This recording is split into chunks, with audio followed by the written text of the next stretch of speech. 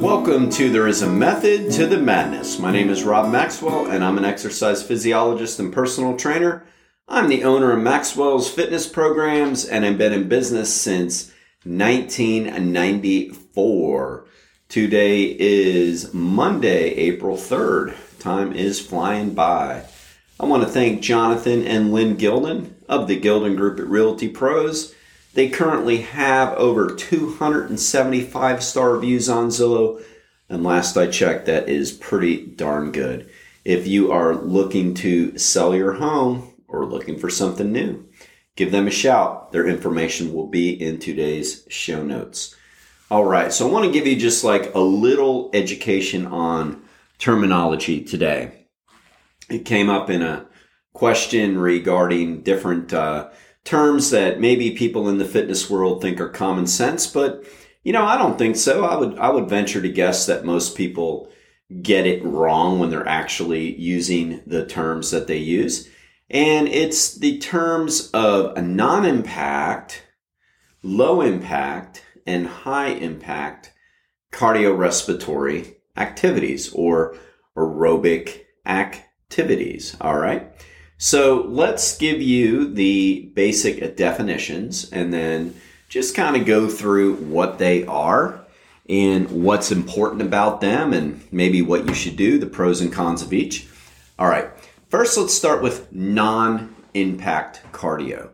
So what this is referring to is impact of the foot onto the ground. So non-impact activity means that there is no impact whatsoever. So it's what we also call a open chain exercise, meaning your heel is never in contact with the floor or the ground.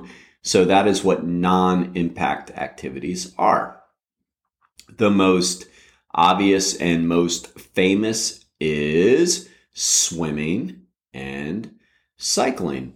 Those are considered non-impact activities. All right. Now, maybe cycling isn't as obvious because this is one of the ones I hear just get confused with the actual proper definition, right? So a lot of people say, well, that is a low impact activity. And the thinking is that maybe there is more impact on the knee or ankle joint than there would be if you were swimming, where you are basically going through the water and nothing is ever hitting the ground or anything, right?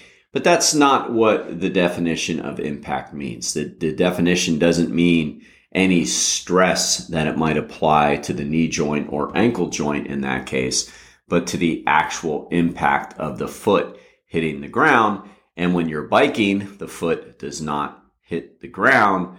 The foot actually hits the pedal one way or the other, whether it be directly to the pedal or if you're wearing bike shoes clipped into your pedal, the foot is hitting the pedal. So that is considered non-impact activity, not low impact. And swimming, of course, is non-impact activity. All right. So right there, if you're thinking two of the big three, and there's more, right? There's a lot more with aerobic exercise. I'm just sticking to the biggies, right? So two of the big three, as far as let's say triathlon goes, two of the big three are actually non-impact activity. And again, I will go over like pros and cons and what that really means. I'm just trying to keep it to definition. Now I'm going to go to the polar opposite of that, which is high impact activity. All right. So high impact activity is defined as both feet are off the ground for at least a second or a brief period of time. All right. Both feet are actually non-impacted to the ground for a short period of time. So that is where running is a high impact activity, because with running, there is actually an elevation point, even if you don't realize it. A lot of people think running and walking are like exact same gait patterns, but they're really not. They're similar because it's a bipedal motion. We are moving forward, ambulating using our legs, but it's not really that similar of a gait pattern. It's similar maybe by look, but it really isn't. All right. So Running is actually considered high impact, not because you are moving your hips faster, which you are. You're absolutely moving your femur through the range of motion faster than when you're walking. But it's the elevation point where both feet are actually off the ground for a split second. That's what makes running high impact. Jogging is high impact. Now, jogging is similar to running. It's just slower, but it's the same thing as far as an elevation point. So another high impact activity would be jumping. So if you did like say jump rope or jumping jacks for your cardiorespiratory activity, that would also be considered high impact. All right.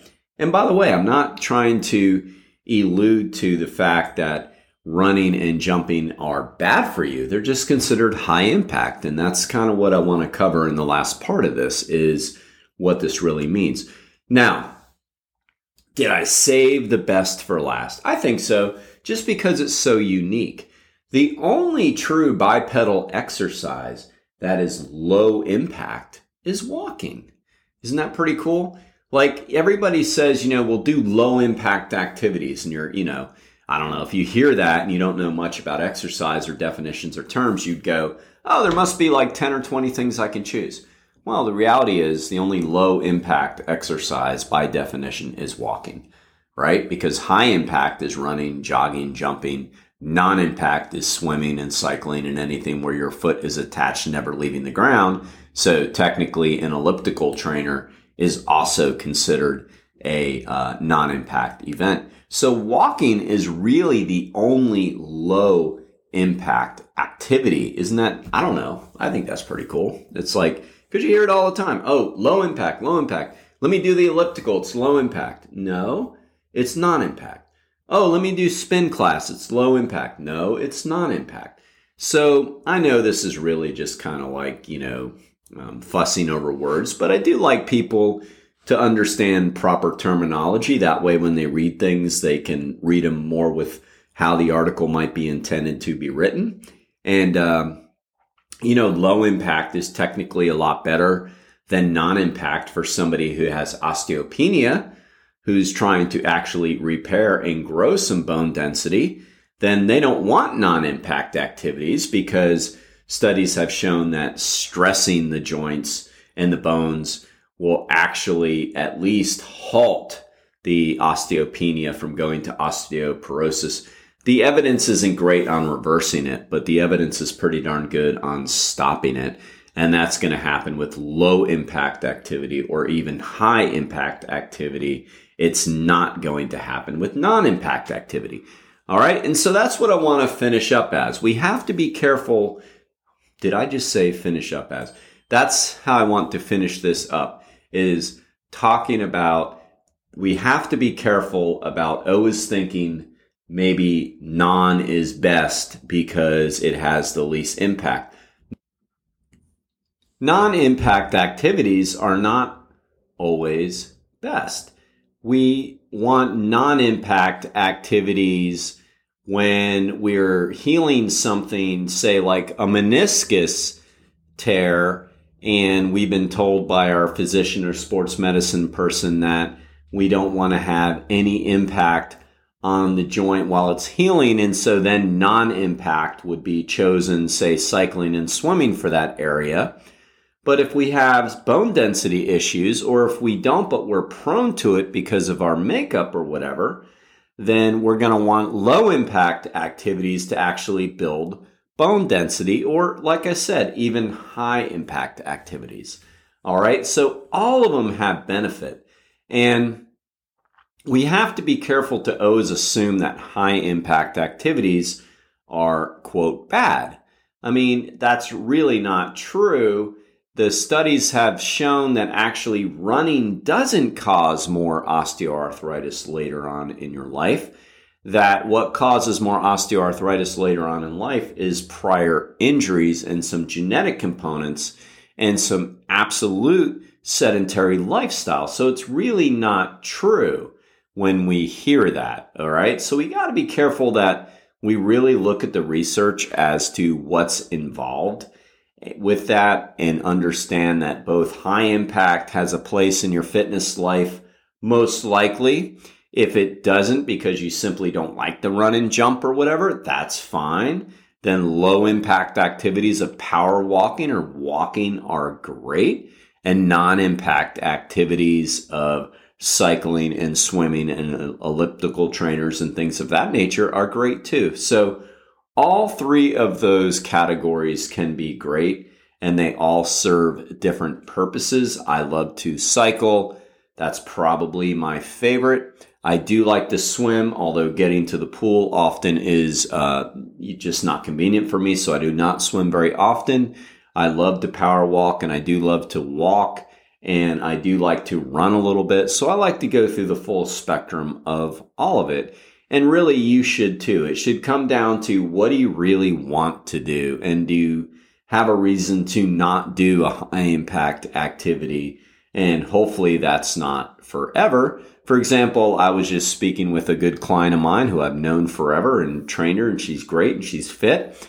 And she has both of her hips replaced, and she does the high impact activity of tennis, because in tennis there's a lot of running, and she's absolutely fine with that. So, what do you love to do? And then can you go through the spectrum of categories? All right. So that's what they mean. A little bit of method to the madness, a little bit of education, and hopefully you learn something. All right. And I know I kind of get geeked out how it's just a low impact activity is walking. I just find it so funny because so many people think there's 1,000,001 categories for it. But when you really look at the true definition, there's one. And it's great. All right. Thank you, Chiropractic Physician Dr. Doris Antos, who's another one of our great sponsors. She is located in Ormond Beach on Granada Boulevard, and she and her partner are taking new patients. Give her a shout. All of her information will be in the show notes. Until next time, be Max Fit and be Max Well.